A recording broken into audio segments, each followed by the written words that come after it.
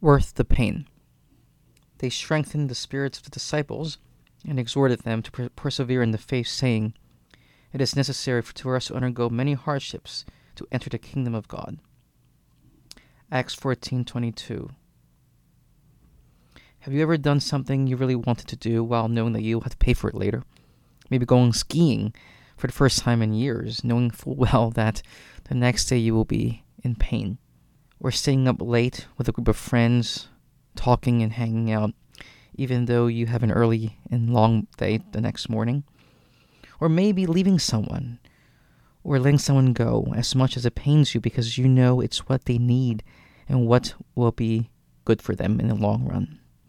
We make sacrifices for the things and people we love, even when it hurts us. What or who is worth the pain for you? St. Paul was stoned and dragged into the streets and was left there to die. For what? For proclaiming the truth, for telling others about Jesus. That is how much he was in love with the gospel. Not just love, but in love. Brothers and sisters, we may love many things, food, hobbies, movies, etc., but we probably won't be willing to get beat up and left for dead for them, right?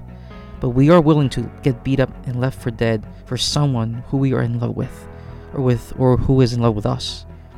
Then and only then will we be willing to lay down our lives. St. Paul believed that Jesus and the gospel was worth the pain. And Jesus believed that his apostles, even though they left and abandoned him, and we were worth the pain that he endured, even unto death. Is Christ and the gospel worth the pain for us? We can say that we love Jesus, but are we in love with him? Of course, not in the romantic sense of the word.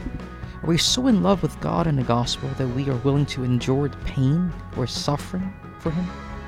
Oh, and also, the gospel is not a thing or a book. It is a person. The gospel is Jesus himself, the Word made flesh.